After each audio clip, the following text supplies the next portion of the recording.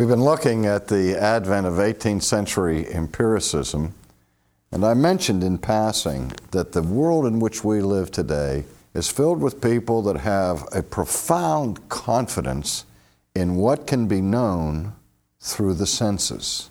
It's the show me generation. If I can't taste it, touch it, smell it, and so on, then I'm not going to believe that it exists. And as I mentioned, the disadvantage of empiricism is that it rests so heavily on the process of induction that can never acquire an exhaustive amount of data upon which to make final judgments, that it has a built-in limitation with respect to philosophical certainty. And though when we stand back and look at the 18th century reaction against the speculative rationalists of the 17th century, we have a tendency to think, finally science wins over all this rational speculation and we're getting down to common sense, hardcore reality so that we now can be confident in the knowledge that we have. What actually was taking place in the 18th century with this beginning of optimism of coming to greater and greater certainty of truth of the objective world was in many respects a runaway train of skepticism. We will see fairly soon that in fact what happened in the 18th century with this runaway train, that it did end in complete skepticism, so that at the end of the track, the question was being asked whether science was possible at all. And this all has to do with this simple little distinction I looked at in our last session between primary and secondary qualities. Now, Bishop Berkeley, who I said was concerned to leave room for God in the universe, and who sometimes is ridiculed in our age as being extreme in his views of things, is the one who first really made popular an expression that if you've never heard of Berkeley and never heard of his idealism or his form of empiricism, you still would have heard this idea. When you were children in school, the question was posed before you, if a tree falls in the forest and nobody is there to hear it fall, does it make any noise? Does it make any sound? Did you hear that poser when you were in school? A modern day, contemporary version of that is that if a man speaks in a room and a woman is not there to hear him, is he still wrong? That's the modern version. But you get the picture that if the tree falls in the forest and no one is there to hear it, is there any sound? Now, the question that is inherent in that simple poser is the question, is sound a primary quality or a secondary quality? Is sound something that exists apart from someone's hearing it? Or is sound just as important upon the ear as color is upon the eye to be real? Now, of course, in modern days, we measure sound by physically measuring the wavelengths that are there, and we could say that in all probability, the wavelengths would still be set in motion by the falling of the tree, whether anybody's there to hear it or not. But we're not looking at this through the eyes now of 20th century physicists. We're looking at it through the eyes and the ears of 18th century philosophers. Well, it was Bishop Berkeley who coined a Latin phrase that has become important in the history of philosophy, and that is the phrase, esse est percipi. Esse est percipi, which means, in translation, to be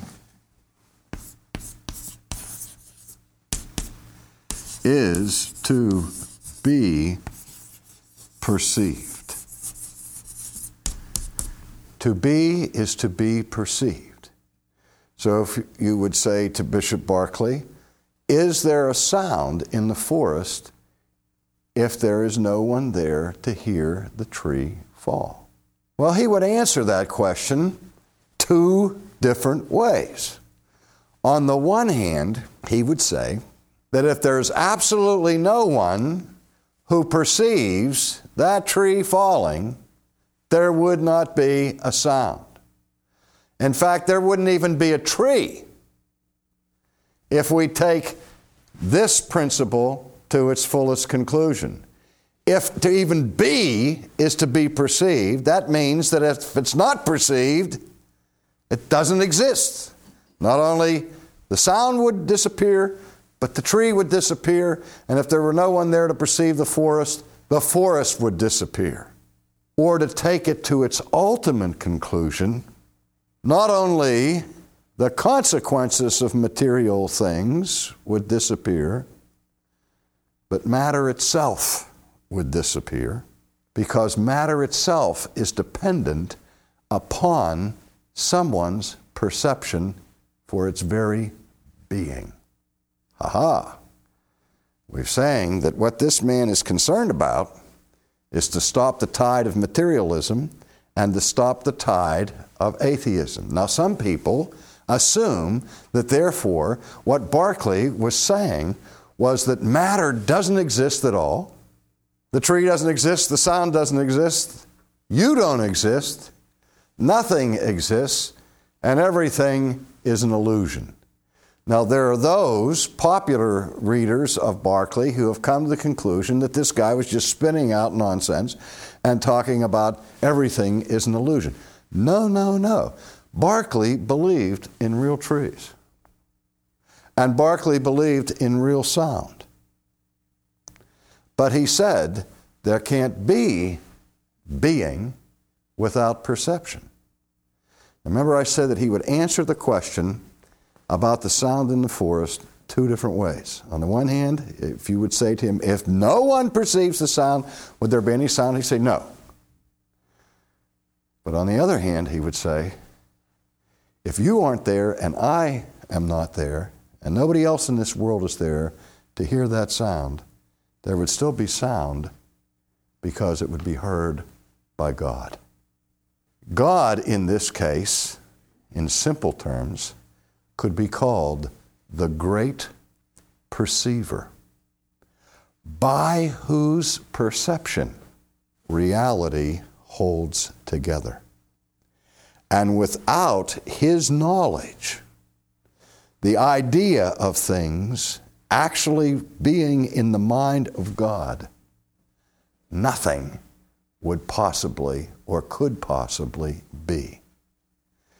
Now, he is not a rationalist with respect to how we approach the external world. That's why he's usually considered one of the 18th century empiricists. But he's an empiricist of a very different stripe. He's a throwback, if you will, to Plato and to Augustine, where reality is ultimately in the mind of God. Because nothing can be apart from God's idea of things. So that if God would quit thinking about you, you would disappear. If God would stop thinking about trees in the forest, they would evaporate. You see, what he's doing in an 18th century way is going back to the biblical principle, in him we live and move and have our being. So that unless God is sustaining his creation by his knowledge of the creation would pass out of existence. So what's going on here is that he is trying to get away from any view of matter or of the universe or of the world that sees the world existing independent from God. Not only is the universe, according to Berkeley, dependent upon the work of God's creation for its existence, but it is dependent upon God for its moment-by-moment continuity of existence, which is consistent with the classical biblical doctrine of the providence of God, that says that not only does God create the world, but by the power of His own being, He sustains the world, and without His sustaining it, it would pass out of existence. So now, God is not just simply important to science and important to reality. He's absolutely essential and necessary to reality. So, when He comes to the question of defining truth, remember, to be is to be perceived, you recall that John Locke gave us the correspondence theory of truth. Remember, truth is defined by that which corresponds to reality. Now, Berkeley says, according to whose perception of reality? Locke said that all things have primary and secondary qualities, and the secondary qualities are those ones added by the perceiver and are not inherent in the objective world, like the blueness in Roger's shirt. Now, it's that distinction in Locke that Berkeley challenges. He says that all qualities of matter are secondary. Even extension itself is a secondary quality that requires a perceiver for it to be. And the problem that we have is that no one has ever perceived matter. You perceive the qualities of matter. And we have deduced from these external qualities that there is something producing these external qualities, and those external qualities are produced by this mysterious substratum that we call matter. But what's the matter with matter here, if you're an empiricist? Well, remember, your perceptions are only limited to outward appearances. And with our naked powers of perception, we never penetrate to the very essence of things. We never get beyond the accidents of St. Thomas's substance and penetrate to substance. That is to say, we never have a direct perception of essences or of being. All that we know through external stimuli, external sensations, external perceptions. Even the very idea of extension is an idea that we have in our minds. As we observe something and we see that it has shape and size and so on, texture. And he would say, that's secondary too. That's still external to the essence of things itself. In other words, in simple terms, what he's simply doing here is reminding us of the difference between metaphysics and physics. Through the senses, the only realm we can grasp is the physical realm. That which lies under it, or behind it, or beyond it, is something we never directly perceive.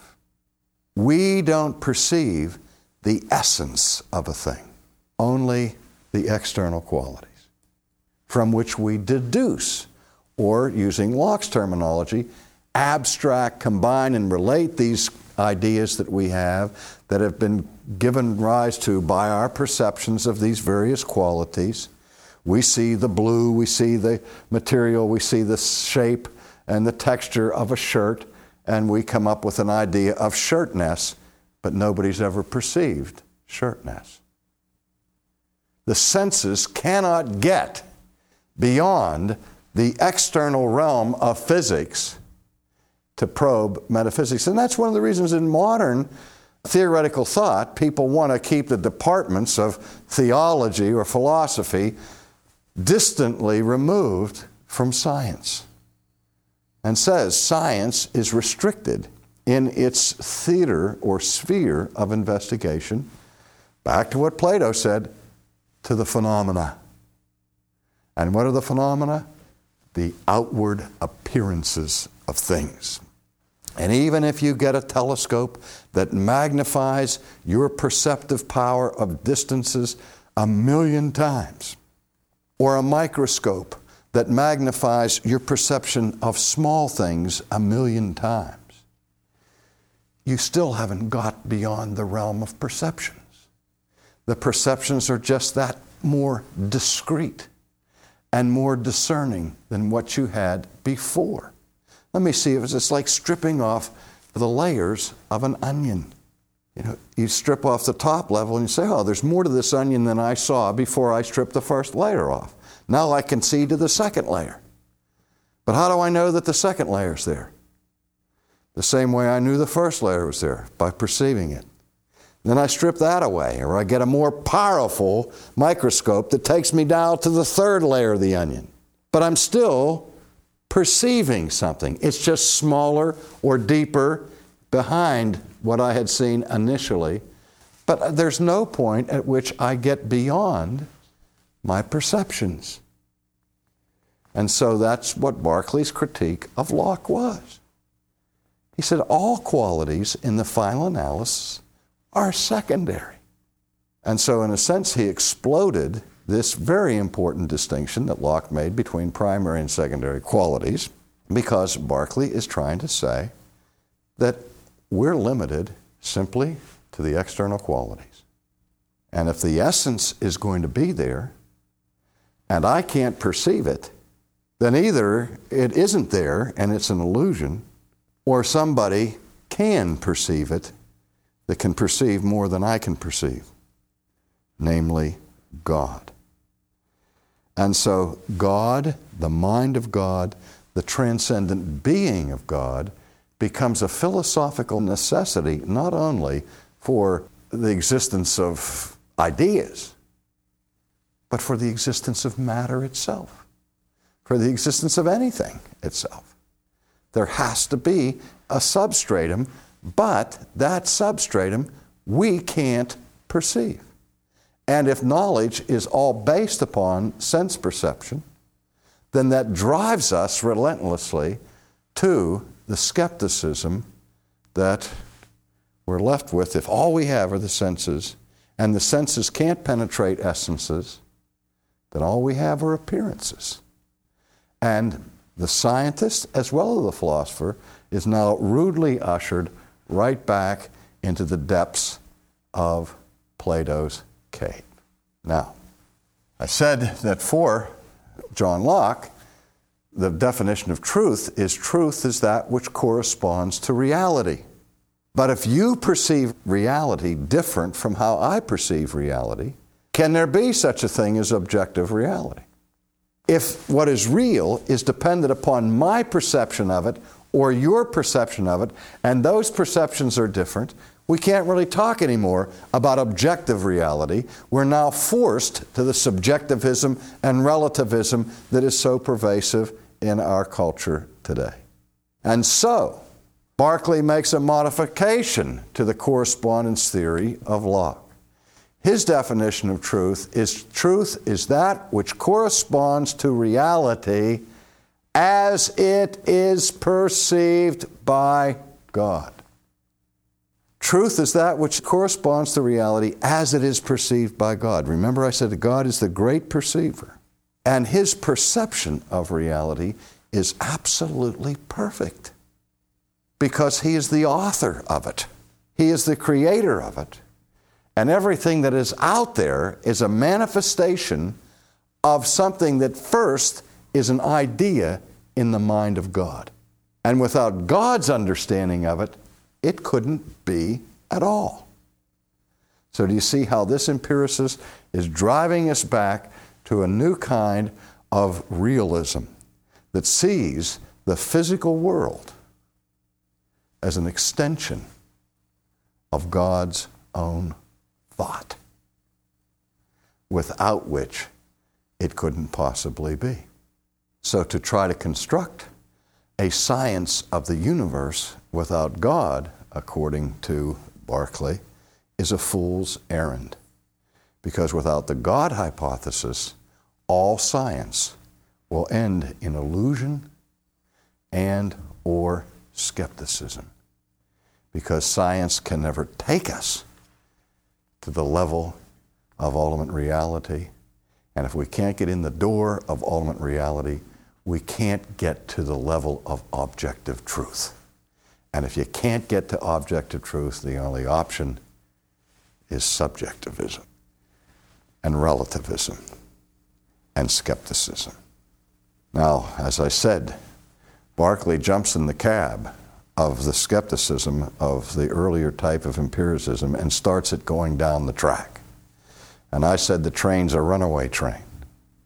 Well, it doesn't run away until Berkeley's kicked out of the cabin, and the new engineer is David Hume, whom we might call the king of the skeptics.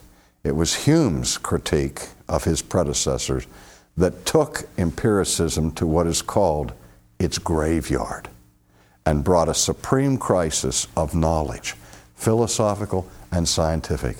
When Hume was done, the question was, can we know anything at all about anything? And that's what we'll take up in our next lecture.